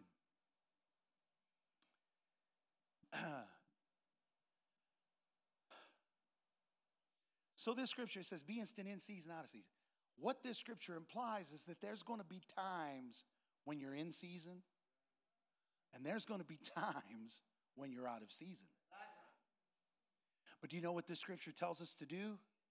To be ready no matter what season it is. In other words, your performance shouldn't be based on whether you're in season or out of season. God should be able to get the same thing out of you whether you're in season or whether you're out of season. Amen. Wait a minute, you got to hear this in the Amplified. Look what it says. Is it up there in Amplified? Can you put it up there in Amplified, Joe? Oh, this. So, listen, some of y'all might want to leave real quick because you may not like it. No, that's American Standard. We want Amplified Classic. Herald and, yeah, that grew a little bit, didn't it? That grew a little bit. Herald and preach the word. Keep your sense of urgency. Stand by and be at hand and ready. See, that's what I've been talking about these weeks in preparation. Like we're talking about the Holy Spirit and His gifts. That's a big part of the success at having a full manifestation of the Holy Spirit and His gifts in your life is to herald and preach the Word of God. Keep your sense of urgency. Turn to someone, tell them, be urgent. Listen, I might have to put that Foreigner song on Facebook. Urgent. Yeah, 80s. Stand by. Be at hand and ready. Whether the opportunity seems to be favorable or unfavorable, whether it's convenient or inconvenient, whether it is welcome or unwelcome. You, as a preacher of the word, are to show people. Oh, you don't want to read this part. You, as a preacher of the word, see, look at me, y'all. This is not the model of the modern day New Testament church in the United States of America. You know, when I was in Lawton preaching, the pastor he cut the meeting short in Lawton. And you know why he cut the meeting short? He said, you need to quit telling people what they're doing wrong. People don't want to hear what they're doing wrong. No one wants to hear what they're doing wrong. And you know what? He's right. But that's not good. We have a church, we have a generation that you can't tell them that they're doing anything wrong. You can't bring correction. You can't say, you know what, that you're watching on that Facebook video or on that YouTube video is not right. And here's why it's not right. Can I say something to y'all? Several years ago, I mentioned this person fairly, not regularly, but every now and again I would mention that. And I'm only doing it today just as an example. But I mentioned to you that there was a woman, that there were people that were in our church that were following this woman on YouTube. And she had pink hair, and she had a wild look. And I'll tell you her name, and I'm not trying to condemn, but again, I'm not going to send her an email and try to bring correction to her. I have no influence in her life. It would do no good for me to call her. I'm not going to. Some people are like, well, the Bible says rebuke, reproof. Don't rebuke nobody that has no respect for you. It does absolutely no good. All you do is you become a target of their anger. Did y'all just hear what I said? Don't rebuke people that you don't know. Don't rebuke people that won't take your rebuke. That's not for you to do. If you're going to rebuke someone, find someone that will be open to your rebuke. That doesn't mean that they'll accept it, but they'll at least be open to it. They'll either get with you or they'll get away from you. But anyway, this woman's name was Kat Kerr. And she says she's a prophet. Now, someone sent me a video. Now, if you're a Kat Kerr fan, just rub it when I'm done. Just rub it and blow on it. But Kat Kerr, she's probably a wonderful lady. I think she's probably a Christian. I don't know. You're probably a Christian too. You understand? I try not to. I assume that she's a believer. I assume that at some point she was baptized in the Holy Ghost. Is she a prophet? Well, you know what? If we look at the New Testament and what the Bible says about New Testament prophets, and I had to make a judgment based on what the Word of God says a prophet is and what the Word of God says ought to be in a prophet's life, I would have to say no. But not because I'm being ugly, but because there's no evidence there. And if you can't see that, you haven't been paying attention. And on top of that, she wouldn't preach the word. She would get off and talk about, I think she loves her cats so much that she just hopes that they're going to meet her, at the pearly gates or so. I don't know. But she's got all this weird doctrine and all this strange teaching that doesn't line up with Scripture. Well, you know what? If you come to me and say, hey, Pastor, listen to Kat Kerr, I'm going to be like, no. I'm not going to listen to Kat Kerr. Because Kat Kerr, she's outside the boundaries of the Word of God. Right. We can't be filling our minds and our hearts with that. We have to be ready. And see, this is my responsibility. Look what it says. Well, it says, you as a preacher of the Word are to show people in what way their lives are wrong. Not just any people, but the people I have stewardship over.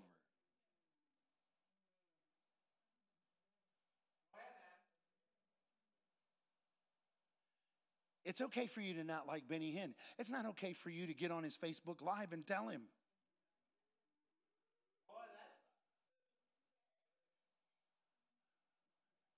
Not until you're doing as much as he's doing and more, and you can validate what you're saying. I'm not going to get on there and tell anything about Benny Hinn. Now, if I found something that was unscriptural and something that I think you all ought to keep away from, if y'all were close followers of it, guess what? I'm going to get up on Sam and say, hey, you know, Benny Hinn said this, and not that I don't like Benny. Because if he walked in the room, I'd say, Brother Benny, please come minister healing to the sick. But if he started talking some erroneous doctrine after he got out of the pulpit, I'd say, we'll talk about that on Wednesday.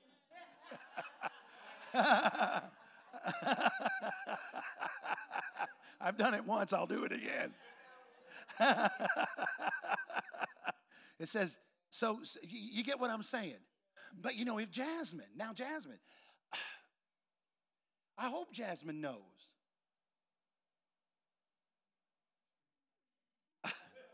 I have no malice toward Jasmine. I was grateful for the day when she walked through the door. I was looking forward to the journey that we would go on together.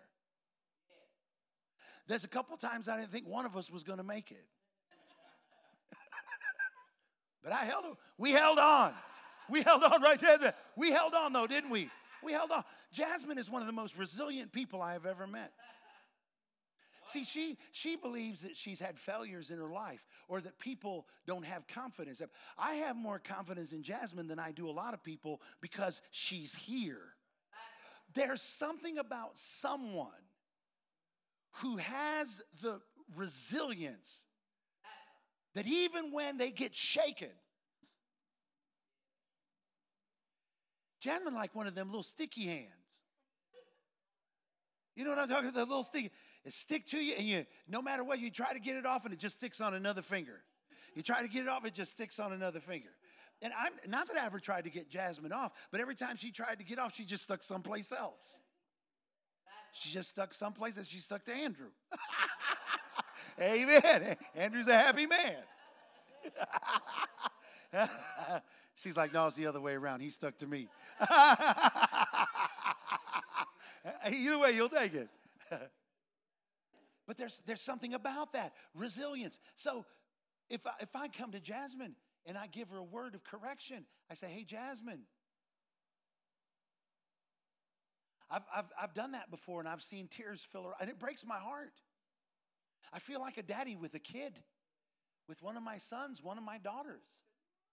Yes, and it breaks my heart when I have to bring her. It does, it really does. When I see y'all cry and I see you're broken, man, it breaks my heart. I want to fix it. But I know I've got to, I have a responsibility. I have to tell you the truth.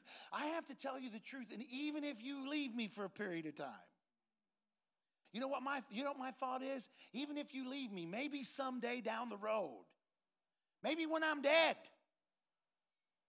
maybe when they bury me and I'm gone, and you see the post on Facebook, and you hadn't been with me for 20 years, you say, that man was my pastor. And man, he really, even if it kicks in after I'm dead, then I did my job. But here's what I want to tell you about. So it says the rest of it. So real quick. Well, there's not much. Rebuking, correcting, warning, urging, encouraging. And I've done all those things. We've done all those things with one another. Being, what does that say? Unflagging and in patience and teaching. What is that saying? That's saying have guts.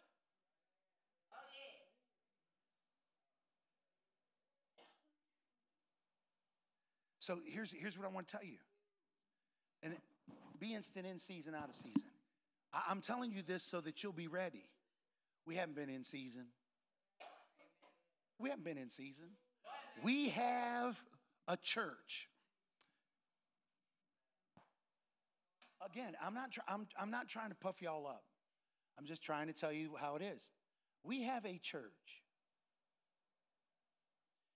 that when people come to minister to us, not only do they affect us, because all we think about is Dr. Bally, Brother Harris, Brother Aguirre, anybody that comes through our church. When they come, we're just like, ooh, we're pulling. We want to wring them plumb out. Every one of them. You know, when Ben left the revival from being here, he had a healing meeting at his church the next week. He called me up. He said, Brother Ziggy, he said, I'm so stirred up. When I went and had revival, he's like, I'm still stirred up from that meeting. He left here and he was telling me how Nakia messed him up. I was like, how'd Nakia mess you up? He said, I've watched Nakia nearly the whole time I've known Nakia. I've never seen such growth in an individual as I see in Nakia. She has stepped into a new place. Nakia, she's another resilient individual. We got some resilience around. You know, if that's what God's helping us to build is resilient people, boy, it's working. Because y'all stick. But Ben was transformed. Ethan and Abigail. Ethan came here, and he's been listening to the recordings that we've been. But Ethan, he when he left here with a deep challenged. He was elevated to a higher place because of something that the Lord is doing in us. Now listen, but here's the thing. You're not in season. You know you're not in season. And I'll tell you how you know you're not in season. Because when you're in season, you have to work. You have to try. When you're not in season, you got to get up and you got to work the word of God. You got to confess the word. You got to believe the word. You got to trust God. You got to push. You got to pull. You got to shove. You got to do whatever it takes within your ability to do the word of God. When you get in season, it just works. When I went to Richmond, Indiana, and preached in Richmond, Indiana, I got up. And the first service, I got up and preached. I got up to preach, and 10 minutes into my preaching, I couldn't preach no more. I got caught up in the spirit, and I began to call people out. And 2.5 hours later, 100 people laid out on the floor. I'm like, I think I'm done. And then leave the service and be like, what happened? You know, when I'm out of season in preaching, I need a rest.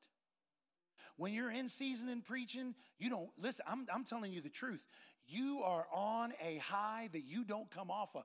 I'm literally, people like, aren't you tired? I'm like, are you kidding me? We need to have another meeting. Not only am I not tired, nobody else is tired either. That's how I can tell y'all are out of season. Y'all like this.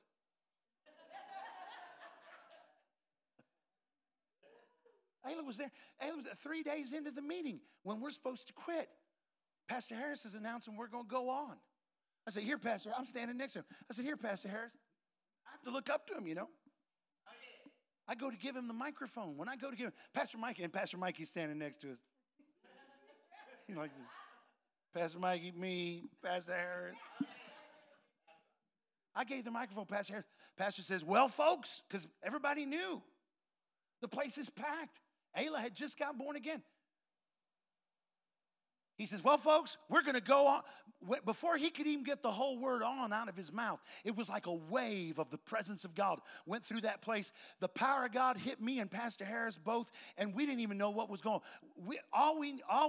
All we knew was that the power of God hit us, and the next thing we knew, we looked up, and the spotlights from the ceiling are shining in our face. I look over like this, and he's looking over at me, and I was like, what are we doing on the floor? Pastor Mikey is standing over us like, I tried to catch you. I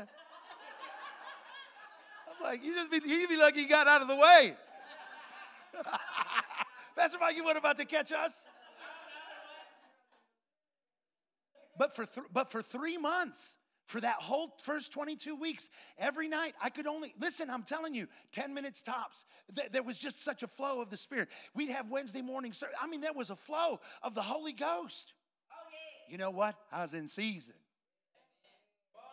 I was in season. When you're in season, you just kick back and you let the Holy Ghost be the Holy Ghost. Amen. And He does what He does, and you watch in awe, and you rejoice, and you see the fruit thereof. But then we went to Newcastle, and you know what? So the Sanders were in Newcastle. How many of y'all were in the Newcastle meetings? Guess what? I wasn't in season in the Newcastle meeting. Joe got born again in that meeting, filled with the Holy Ghost in that meeting. Cherie had this is her quote, the greatest encounter with God she's ever had in her life in that Newcastle meeting. Guess what? I wasn't in season like I was in Richmond. I was out of season. You know what the beauty is of that? Cherie's like, wait a minute, that can't be. It can't be that you were out of season. I had the greatest encounter with God I ever had. Well, I didn't have to be in season for you to have the greatest encounter that you ever had with God. But I did have to be preaching the word. I did have to be. Are y'all hearing me today? I had to be persuaded.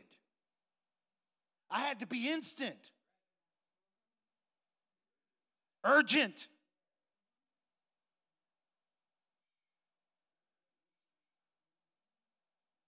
Man, I almost patted myself on the back on Sunday going to Shawnee because Cherie said that, and I said, "See, Cherie," I said that's the beauty of it, is that you couldn't tell the difference.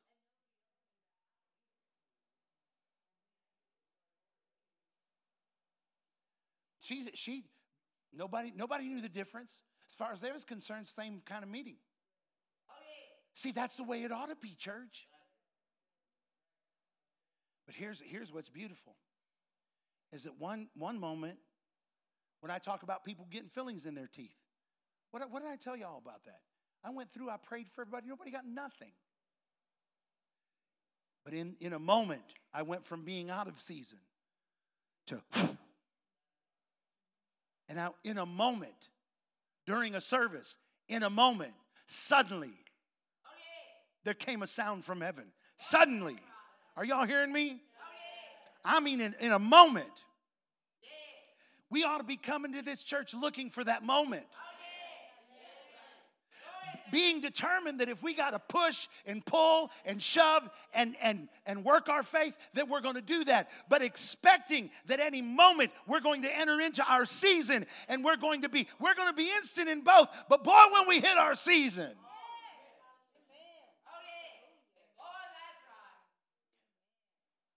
I mean, the first part of that whole service when people got nothing. I'm not in season at all. But then that second part, boom. I enter into my season, and I'm in a season for 8 months where I can't even talk to people without the power of God overtaking them.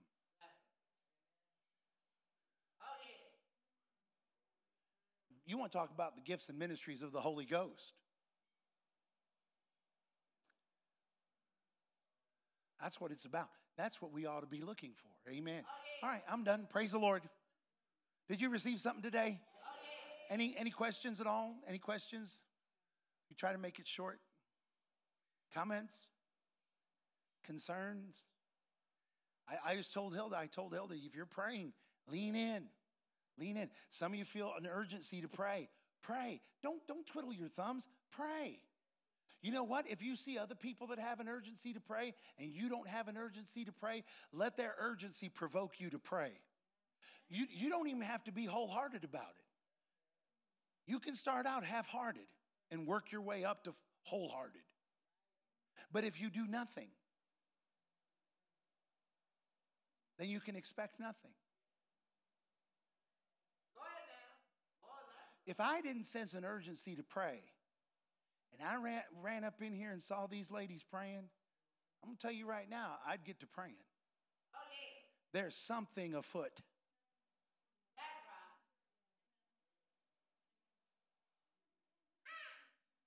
I don't know if y'all have noticed this or not. Now, I'm finished with this.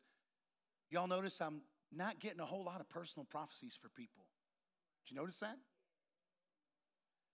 You remember that when I started in the healing ministry.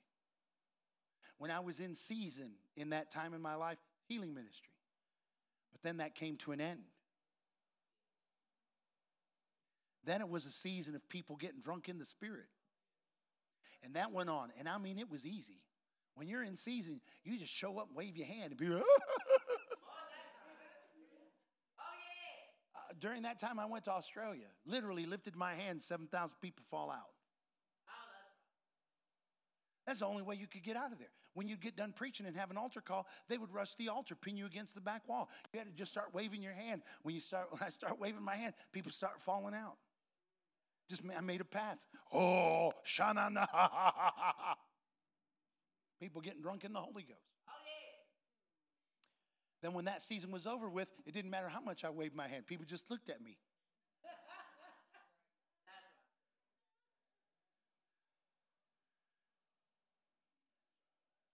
Then it was only on his demand.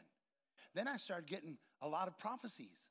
And I started calling people out, giving them personal prophecy. I mean, reading their mail like one letter after another. Oh, wait a minute. Here's another letter. Hang on.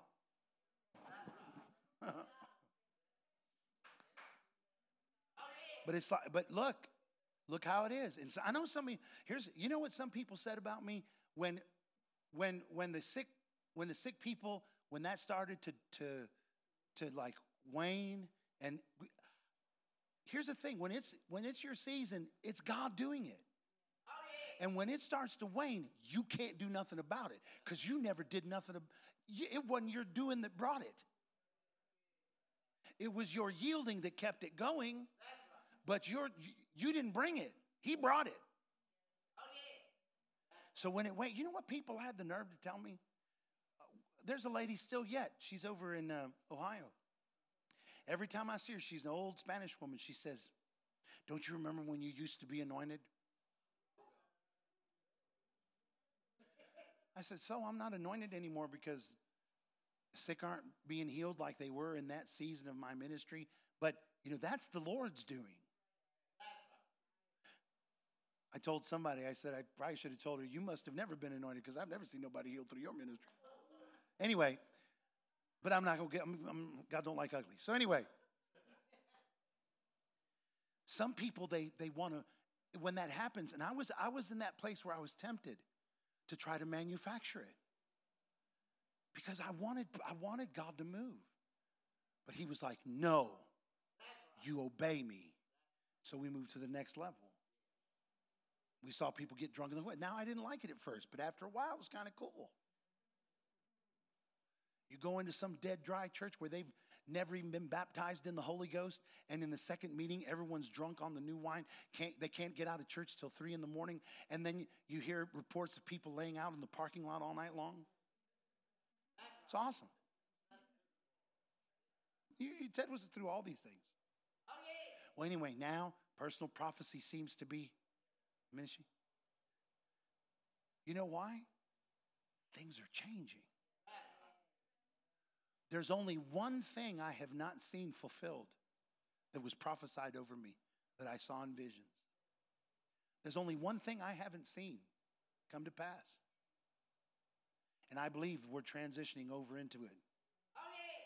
You know what that is? Arms growing out where there are no arms. Legs growing out where there are no legs. Eyeballs popping into socket. Miracles. Creative miracles. That's the only thing you know what? So I have to believe that that's the next step. That's what God's getting ready to do. Because he has taken me from faith to faith and from glory to, and I know good and well. Listen, I know good and well. Y'all know I haven't been lax. I haven't been lazy. I haven't been laying off. I haven't been pulling back. It's not my desire to quit prophesying over people. I prophesied and prophesied all through COVID. Got myself in trouble prophesying through COVID. There's no quit in me, church. It's not that.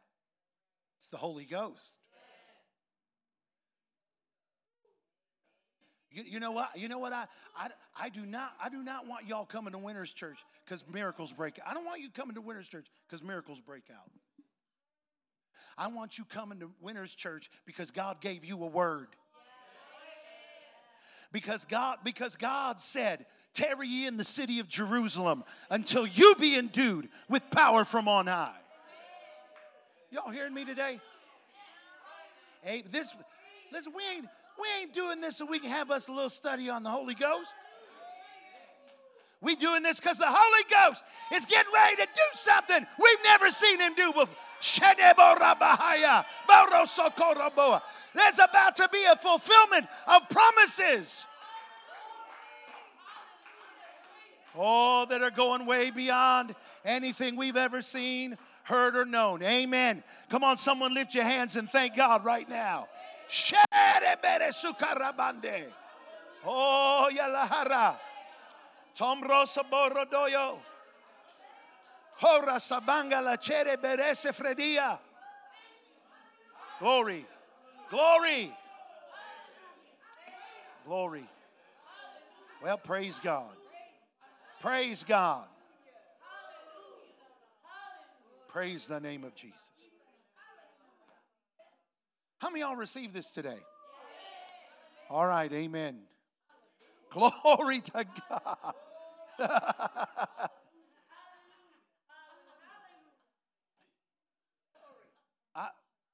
Y'all already know I ain't going to be here Sunday. Do not skip because I'm not going to be here. Do not do that. And anyone who is going to go to Springfield, Ted's going to go, Shree's going to go. That's it. We can't have nobody else go because sometimes everybody goes. We got 3 people here. We can't do that no more, y'all. We've got to be ready here. You know where God's going to do these things? Here. And it's going to go from here to other places. Y'all ain't going to have to, listen, you all are not going to have to run all over this country to see God do miracles.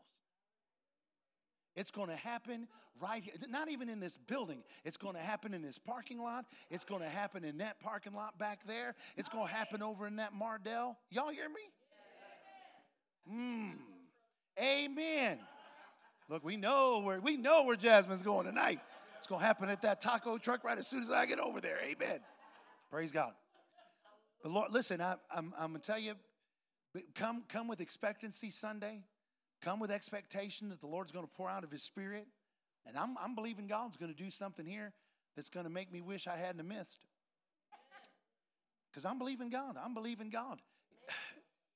Amen. You believing Him with me? All right. I love you guys.